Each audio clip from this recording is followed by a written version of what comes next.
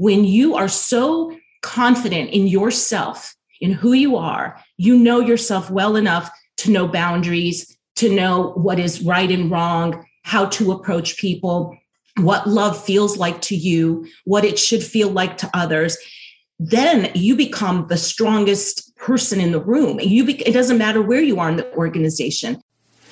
The future of work isn't about shareholder value, technology, metrics, or automation. It's about being human and putting people first through actionable love. Welcome to the Love in Action podcast, where we hold deep conversations with extraordinary people to help you grow as a leader and expand your business. Here's your host, Marcel Schwantes. Welcome to another episode of the Love in Action podcast, the show where we explore the intersection of business leadership, culture, engagement, and practical love. The kind of love that helps humans to flourish and businesses to thrive. Please share this episode with a friend so we can continue to spread the Love in Action message globally. Hey, we're at 160 countries. We would love to be in more countries.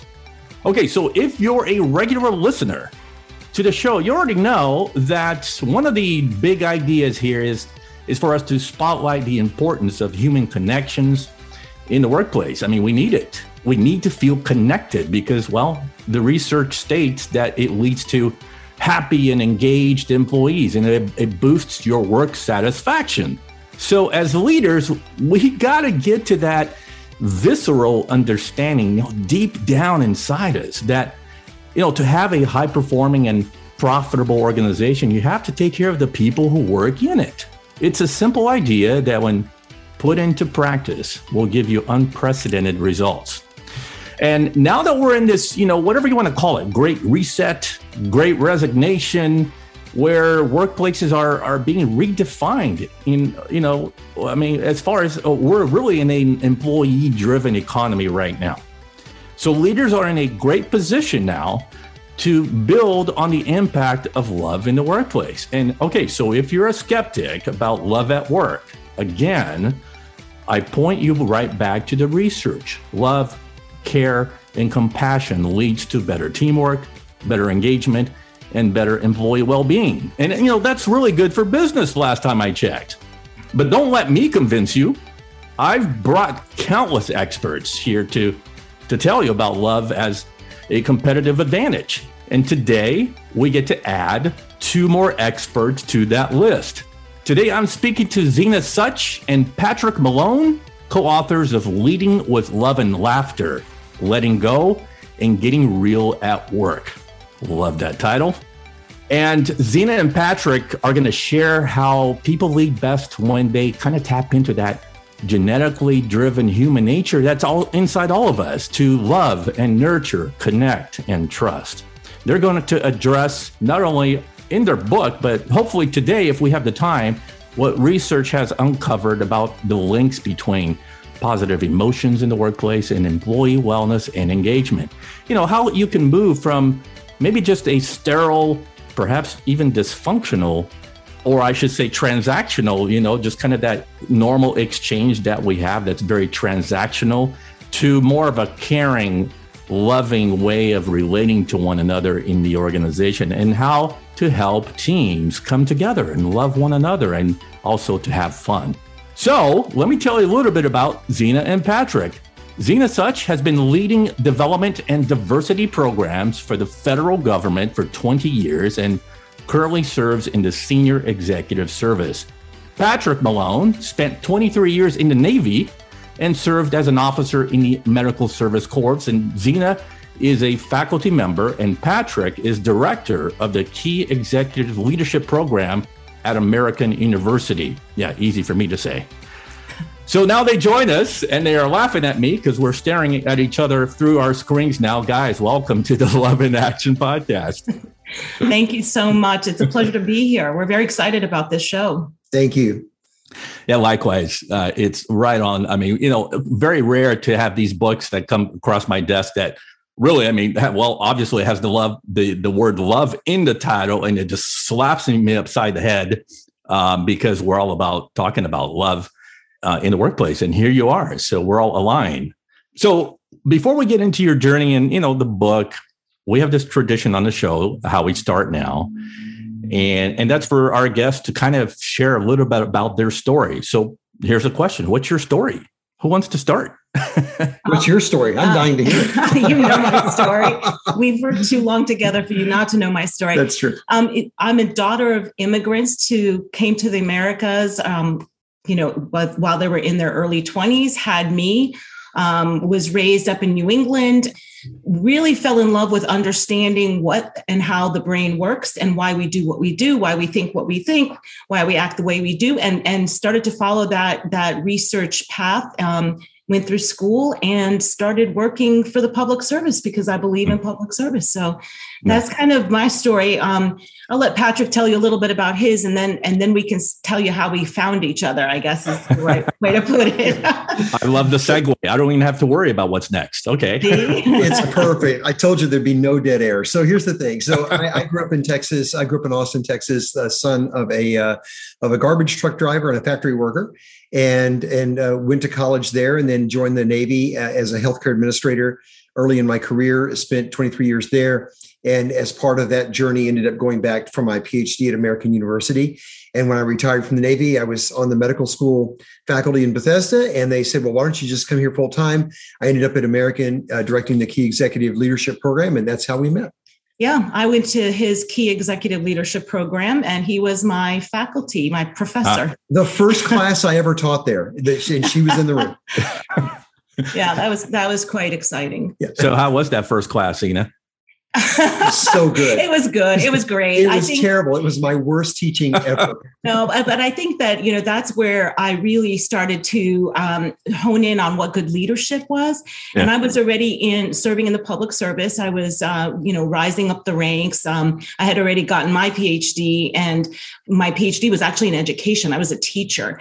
So I was fascinated by this program. And one of the key principles of this program was building cohorts, right? And so it was more than just sitting in a classroom. You actually were being taught how to connect with other human beings. And without them ever saying the words love, or without them saying, oh, we're going to have fun in this class, they just built that environment. And so Patrick and I started talking one day, and well, I asked her to come teach for the program, and she said no. And I'm like, what? It's true. That's that. She said no. It broke my heart. I did. I said no at first. And then I thought about it, and I said, I should go back.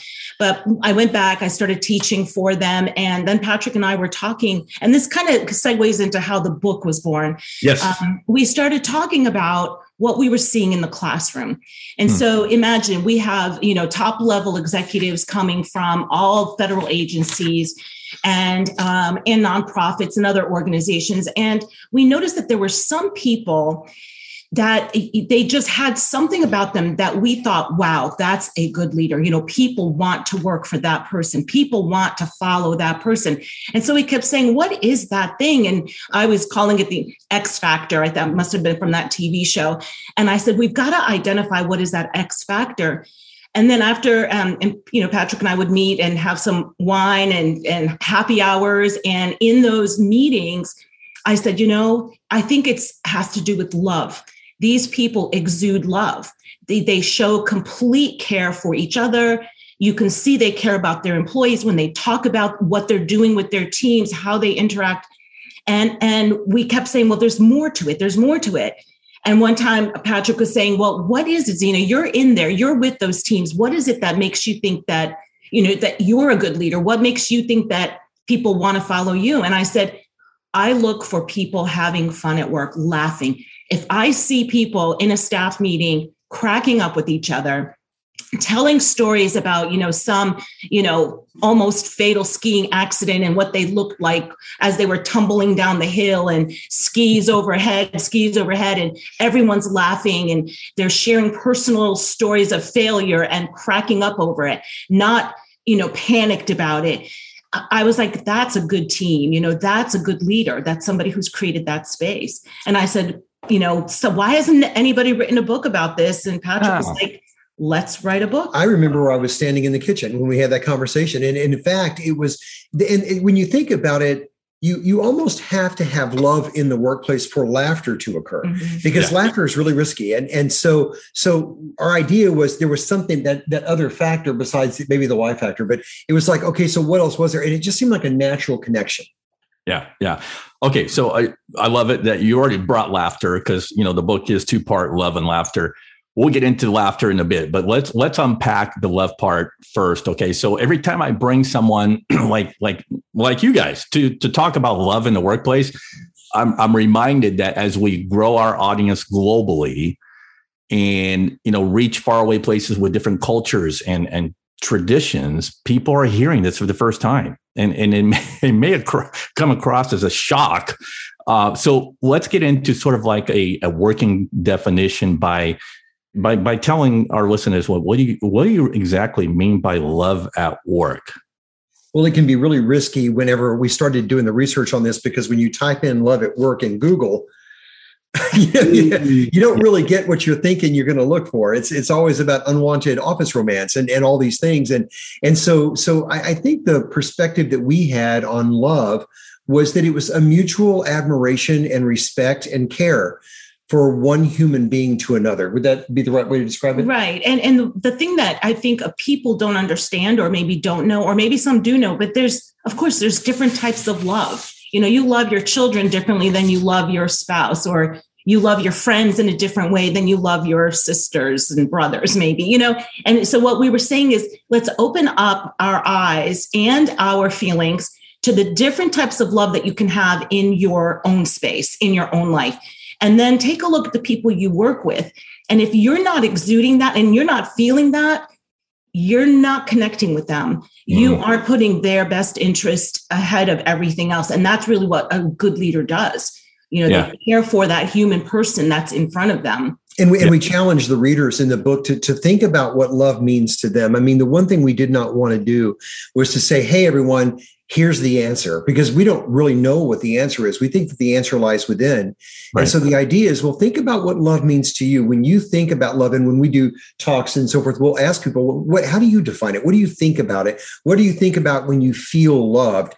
And what's going on in that dynamic? And so that was kind of the way that we ended up tackling the topic, and kind of limited it from the stuff that we saw initially on Google. Wow, this could go in so many different directions. But let me stick with why leaders and managers aren't exhibiting or even avoiding the topic of love when you look at their own leadership. Is it just ignorance, or is it a fear of what might happen if all of a sudden I'm just speaking openly about, hey, let's love each other? What's really going on? Yeah, I think that there are probably a multitude of reasons why people who are in high level positions don't use the word and try to maybe hide their emotions, hide the connections. Some of those are legitimate, showing favoritism to some people can end up in, cases and grievances, et cetera. But I think the biggest issue is that that's not something we have seen from our former leaders. We rise up under other leaders. So historically, when we say who's, the leader in charge, it ends up being, that, high and mighty stoic person that's, basically without emotions, giving directives. The C-suite executive. Yeah. It's like untouchables, right? And people also have this false idea that having emotions in the workplace, feeling loved and exuding that love for other people is a weakness. It shows not a sign of strength, but weakness. When what the exact opposite is true. When you are so confident in yourself, in who you are, you know yourself well enough to know boundaries, to know what is right and wrong, how to approach people, what love feels like to you, what it should feel like to others. Then you become the strongest person in the room. It doesn't matter where you are in the organization. People will be drawn to you. People will want to follow you. People will jump on board your vision. They will want to give you discretionary energy and time. But I think leaders are afraid of that. They're afraid to show that side of them. And the fear could be just something as simple as no one's going to take me seriously. They won't see me as the authority in the room.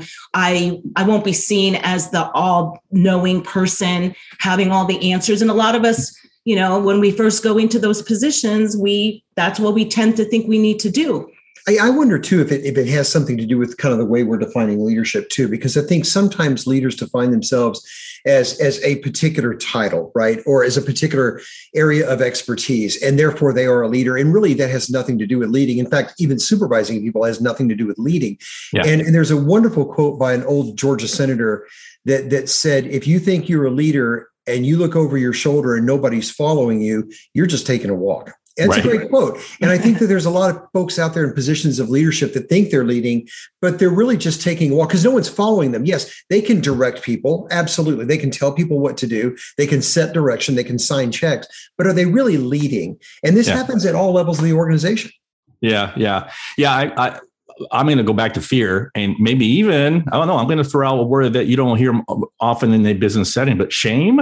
Because we might have some shame around. Okay, what will people think if I start to show a little love around here and maybe care for people, right? And again, it may be that you're going against the grain of a toxic environment, a top-down autocratic environment. That, I mean, if that happened and the controlling forces above you see it and push back against you, I mean that. Could be a matter of job survival for some leaders. I don't know. What do you think? Well, it could be, but I think our contention would be that if I'm a mid-level manager or I'm working in an organization where the senior leaders are toxic, if I am able to exude love and create loving, trusting environments within my span of control, one thing we know from the research that the individuals in that span of control are going to be more productive. They're going to be healthier. There's going to be less turnover. So we're going to get noticed because of the amazing work we do. We're going to get noticed because we seem to be having fun doing what we're doing. We're going to get noticed because now people are more innovative and they're more curious and they feel safe to ask those questions. So if there's a little bit of, look at, Patrick and Zena run their show like that. Oh, but you know what? Wait, their division is doing really well.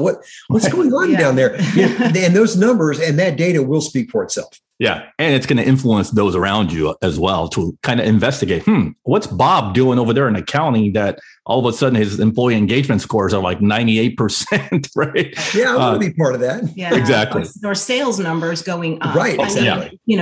When you think about that, it all has to do with that human being and having that touch, that connection. Yeah. Okay. You touched on the research. So can we drill down a little bit? Maybe pull something out of your hat about what you found. What is science saying on this topic of love at work?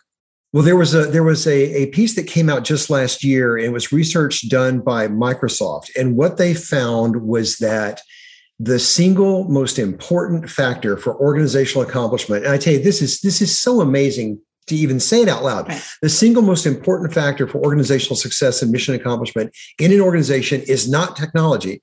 It's not financial management. It's not strategic planning. It is psychological safety. First and foremost, no debate. And the research has shown this over and over since the 30s. The research has been showing this. There was one study done in the UK recently where they were asking individuals in the workforce if they felt loved. 65% of them said they felt a lack of love. 96% said they would work harder if they sensed that there was love in the workplace. And almost all of them said that their leaders and managers needed more training and love in the workplace. They were like, we need to educate these people about what this really means. Because when you look at things like the Federal Employee Viewpoint Scores and various measures that are out and around about the workforce in the United States, people are not asking for more technical skill. They don't want their leaders to be smart. Oh, their leaders are already smart, and they're already smart. So that's already equal. What they're looking for is some sense of connection, some sense of belonging. And the Great Resignation is a great example of this. I mean, when you look at what workers are saying that they want to come back, they're demanding transparency and care and kindness. And that's all begins with love. Yeah. All right. Well, thanks for informing us on the science of it. Okay. Because that to me, that's what informs my work in servant leadership, which is all about love in action. So let's now talk about a more of an anecdotal evidence, a story. We love stories on the show, guys. So What's a good story, a good example of, a high profile leader who loves well at work? Let's learn from that example. Yeah. So I think the one that we would love to share is a grocery chain organization that had a grocery chain up in the New England area. And his name was Arthur Demoulas. He was on the board of this market, I guess. And his family were all members as well. And Arthur was a kind of leader where he would go to every one of those grocery stores, and he knew people. He knew the person that was bagging. He knew who they were related to. He knew people's birthdays. To him, when he went to the grocery store, he wasn't looking to see, are all of the things in the right place, and are all the prices the right prices, and are all the cashiers, doing things, the following procedures. He was going there to say hello, good morning, good afternoon, have a good night to all of the people that worked there. People that he knew them, they knew him. He was such a loving person, and he made his people number one, to the point where he would take the profits and put them into accounts for the people. He paid them higher than all other grocery stores. They all had health care. They all had dental care. He paid for certain of his managers when their managers were sending kids to college. He had funds to help support those who were in need. He cared not just about the human being, but that human being's family. And people loved him. And at one point, the board said, we don't want you, Arthur, because our profits are getting smaller. And all of the people, the people that are working for us, they've got all of their, needs met. But we need to do something about increasing our profits. And they let him go. They kicked him off the board. The next thing we knew is all across Massachusetts, in that New England area, all of the employees, none of them were in the union. They were, during their breaks, during their lunches, they were all picketing against the board to bring him back. They would chant. They wrote letters. Wow. All the neighbors that would come to these markets, they started to join the picket lines. They started writing letters to their senators. And this was the CEO. And this was the top person. The top guy. Right. The one you might anticipate might be very separated from everyone else. And they ended up getting the local and state government officials involved and bringing Arthur back to running the organization. And the board had no choice but to bring him back. The people. And when you think about it, not one of the stories that the employees told was about him issuing policies or standard operating procedures, or writing a great vision statement, or executing a strategic plan, and meeting all of our goals. He was not about that. He was out there saying, you are the most important thing. I care about you. I want to know about you. I want to know about your wife and kids. One of his managers' daughter was in a car accident, and he went to visit and said, hey, if you need to have her moved to a different hospital, let me know. He would personally have her moved because of his care for this person. And he wasn't related to these people. Such wonderful, kind gestures. I mean, just lovely, human, kind gestures. And that's what drove people to follow him and be committed to him. Right. Yeah, there's a saying, I forget who said it, but, it's I think it may have been the poet and civil rights activist, Angela. Maya Angelou.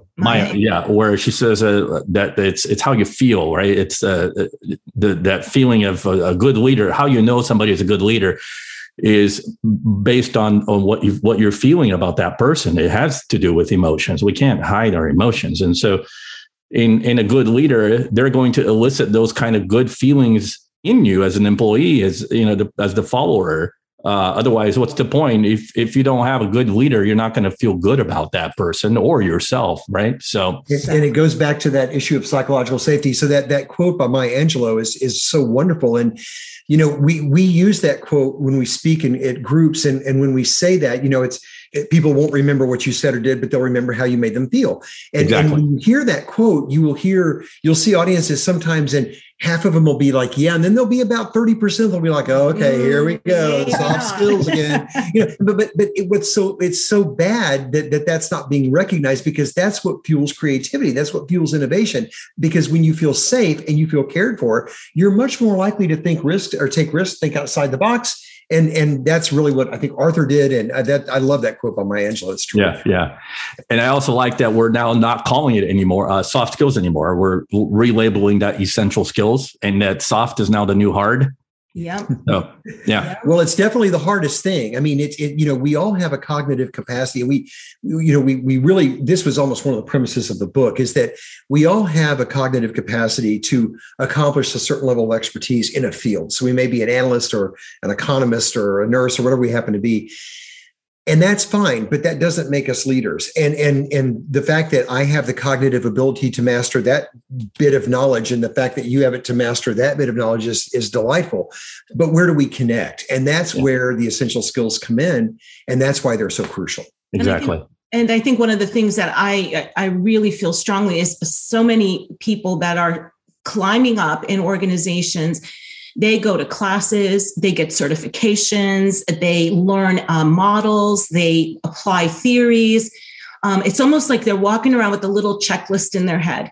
Did I say good morning to everyone today? Check. Did I send a thank you email to those who contributed to that team? Check. And everything is done through the lens of, did I do this according to the way I learned it? And what we're saying is those theories and everything, they're great. There are some amazing models out there, checklists that everyone should be looking at. But what we're saying is step back from that and first tune into, does it matter? Does it matter to you? Because if it doesn't matter to you and you don't care, that's what the message is going to be. That's what that other person is going to feel. Tap into why this matters to you. And you can't fake it. And you cannot fake it. No, that does not work. Yeah. Right. Okay. I want to come back to the topic of love, but I don't want to ignore the other half of your book. You already touched on it a little bit at the beginning. That's the leading with laughter part. So after a quick break, I want you guys to give us some context and explain, what do you mean by leading with laughter? Be right back.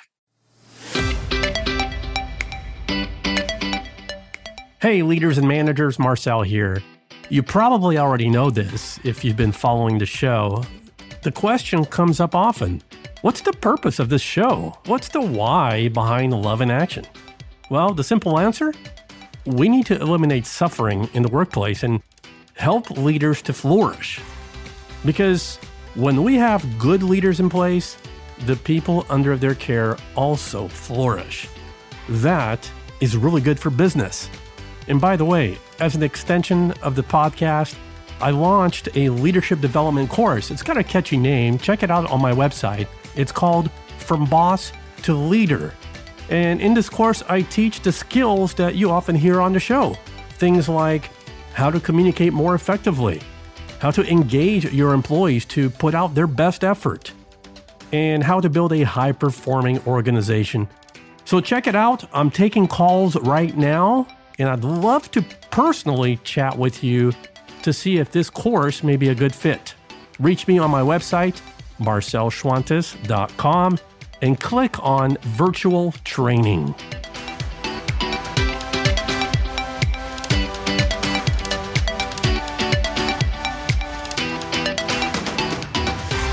Okay, guys, I have a series of questions related to laughing at work, because it sounds kind of funny, no pun intended. but first of all, what do you guys mean by leading with laughter? Well, I think the first thing we have to say is to never trust stares, because they're always up to something. I had to do it. I had to do it. I'm sorry. Oh This is the part of the interview where Zena gets very nervous. Can you just get new material and then I could at least genuinely laugh? Yeah, well, I think, this, just like the word love, people shy away from laughing at work because they're afraid they're not going to be taken seriously. They're afraid that everyone thinks that nothing's important anymore, that, just do what you have to do. Nobody's serious about their work accomplishments, about their performance. And it's quite the opposite. Think about the times that you have had fun, the creativity from that, the stress reduction. We carry so much stress at work.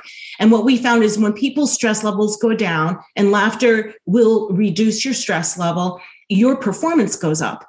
Your ability to concentrate goes up. Your ability to think clearly goes up.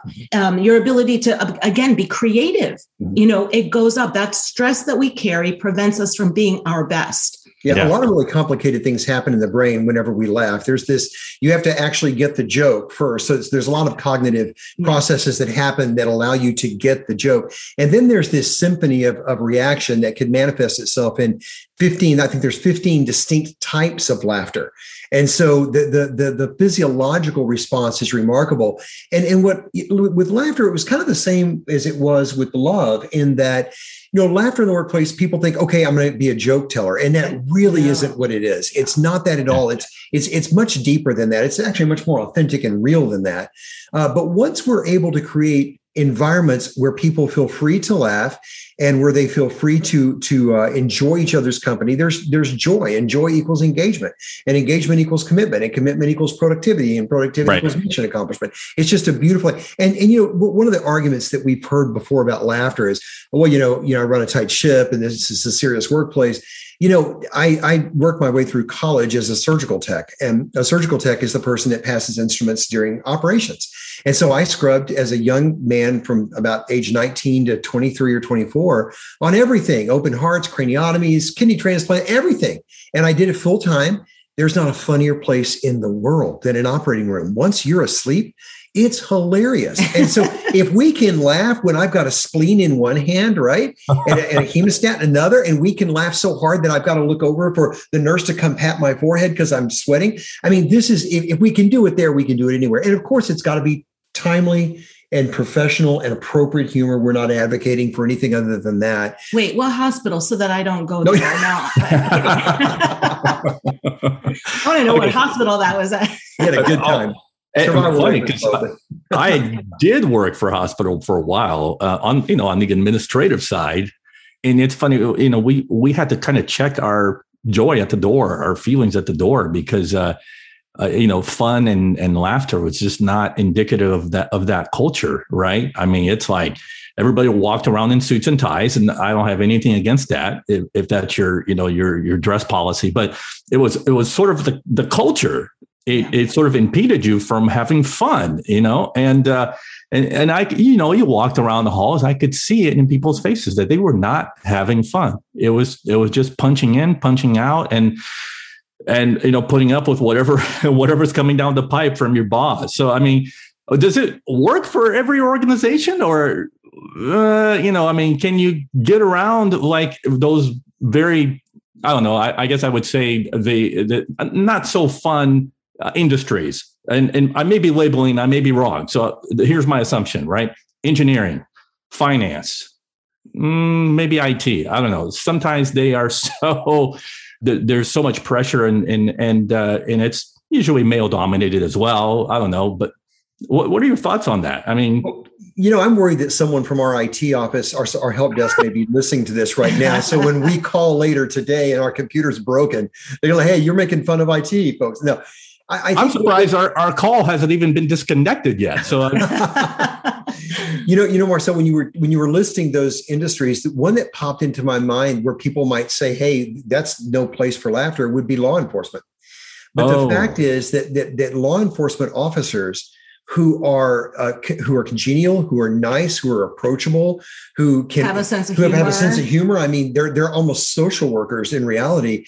When they can relate with others in that way, they are the ones that people are drawn to. They're the ones that people want to connect with. They're the ones that people want to go to if they're sensing that there's trouble. And if law enforcement folks can do that, then I think that we can do it in pretty much any field. I can't imagine that there would be an industry that it wouldn't work in, as long as people were authentic and real and didn't try to, become stand-up comedians. And one of the things that I think is important is for us to understand our own sense of humor. Again, just as in love, really connecting with what makes me laugh, what makes me laugh about some of the things I've experienced, using that self-deprecating, kind of like humility, but it's you're making fun of yourself. You can laugh at yourself. And when you can laugh at yourself and then share that as a leader, all of a sudden you have now put yourself right there with all the others in your organization. You are no longer the untouchable, right. the person that's at the top of the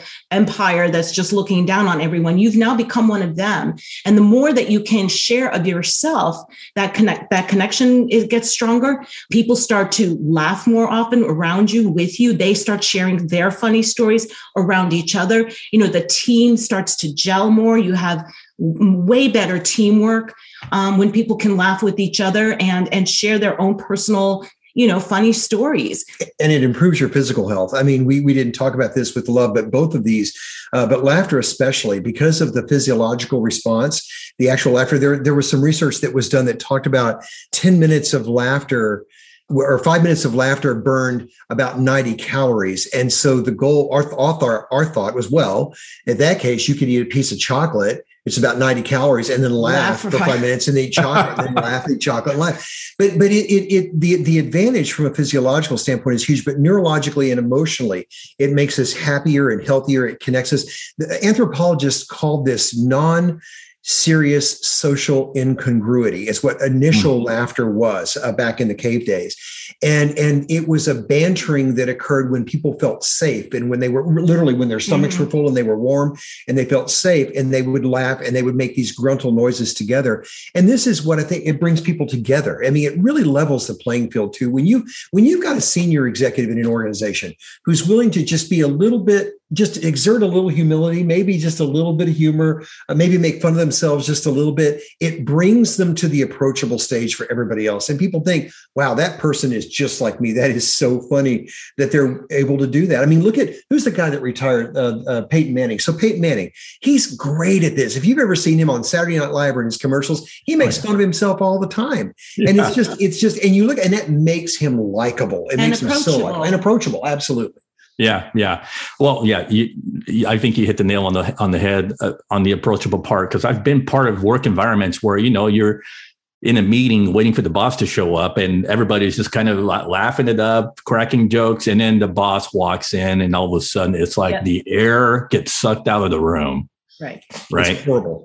It's horrible. That's right. So, we ask the people that we work with, we say, listen, if you walk into the room and everyone stops talking, there's a problem. I wonder, what did you do? Or what's your presence saying, Yeah. Okay. So I want to raise the self-awareness of people around this topic. Okay. So, and get into the why here, because this is really important for me. So if you're listening right now and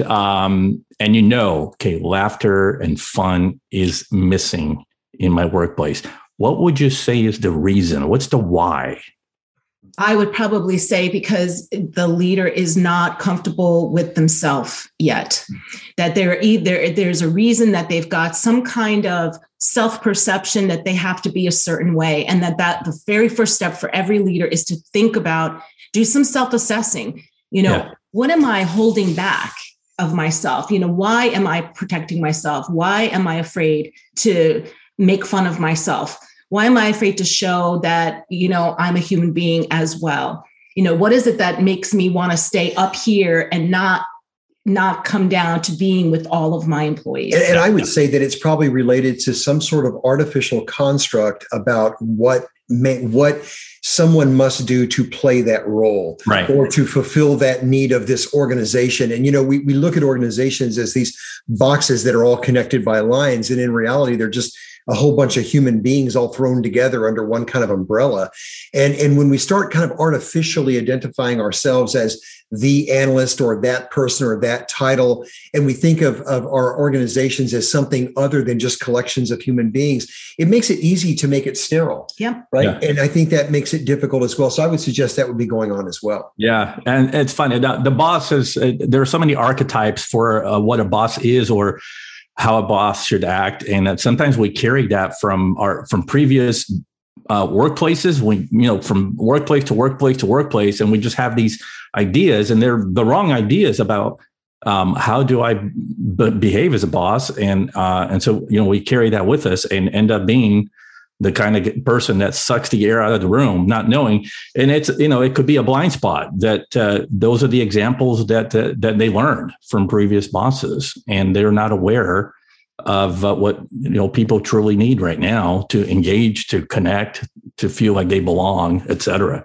Well, those previous experiences really stay with us a lot, and from the brain standpoint, when we've grown up seeing things in a certain way or viewing things in a certain way, it's hard to break out of that. And it goes back to the self-awareness. It takes a lot of really deep work to break away from that and create new pathways of thinking and expanding the mind's capacity to be able to be comfortable with and see these things.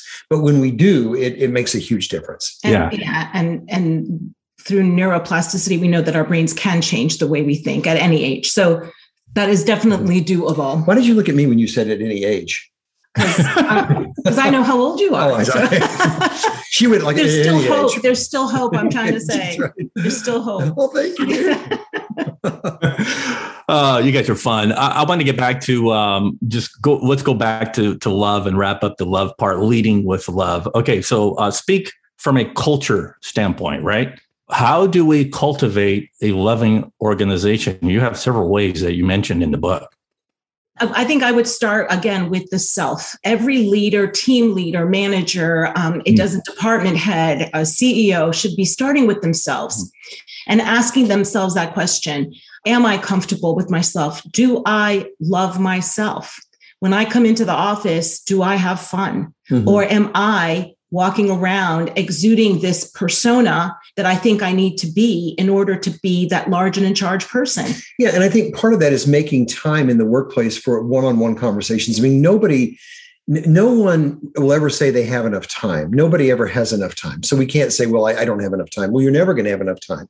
So make the time. Figure out a way to be able to stop at somebody's cubicle, poke your head in their office, chat with them a little bit. Notice, just take the simple act of noticing something on their wall or their desk that may be personal or meaningful to them, and ask them about it. And truly, just a little time to just have a conversation. Those are the very small and priceless and inexpensive, because they're free, gestures that really start to fuel. And it's those little one-on-one interactions. And, as Zena said, once you've kind of gotten a sense of where you are with the topic and what it means to you, figure out ways to have those conversations with people, and don't make it about work. You have plenty of time to talk about work. I mean, coming off of COVID, one of the things that we're seeing with people going back to physical workplaces where they're doing that is that leaders are not making enough time for people to share their experiences about what has happened to them and their friends and families in the last couple of years. It's like, okay, let's get back to work. Well, number one, they never stopped working. They've always been working. So we're not going back to work,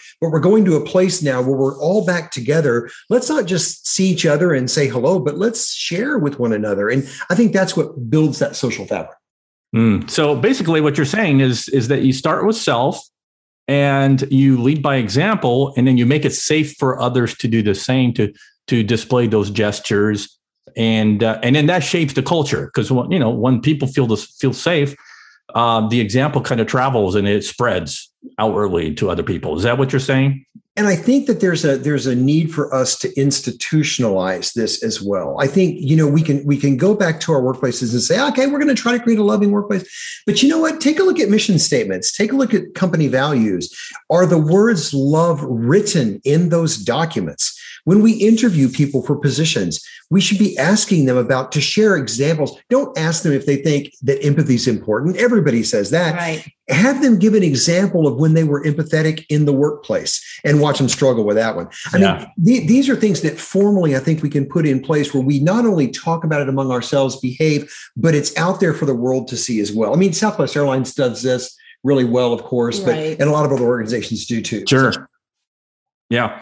Okay. Zena, you may have already answered this, but I want to make sure that I'm not leaving any stones unturned here. So I want you to speak to the CEO, and this is going to be my last question before we wind down to our close here. So speak to the CEO. We got a lot of CEO listeners now. And so if I'm buying into these ideas that, of love and these gestures and these touch points during the day, checking in with people, see how they're doing, and et cetera, making the workplace more fun, bringing laughter into the workplace, because we know that it's going to create impact and high performance and business results. This is what we're after. Okay. But if I'm listening now and perhaps my organization, there's some toxicity and the culture is dysfunctional, what is a good first step that I would need to take as a CEO to put love into action? I think the very first step would be to remove all of the barriers that you have put on yourself, like your title, like the size of your office, like the amount of money that you're making, like how, professional you appear. Take all of that off and start with the core self. What does it feel like to be loved? What does it feel like to love somebody else? And once you start asking yourself, why am I carrying around all of this protection? That protection is what's keeping the distance between you and every other human being around you at every level of your organization. So that would be the very first step. Yeah. You sound a lot like Brene Brown when you said that, having that layer of protection that keeps us from being vulnerable. Patrick, do you have any thoughts on that on your end about what would be the first step to the CEO? I agree with everything Zena said because I know better than not to. I think I think what I would add to that is then take that next step that makes you uncomfortable.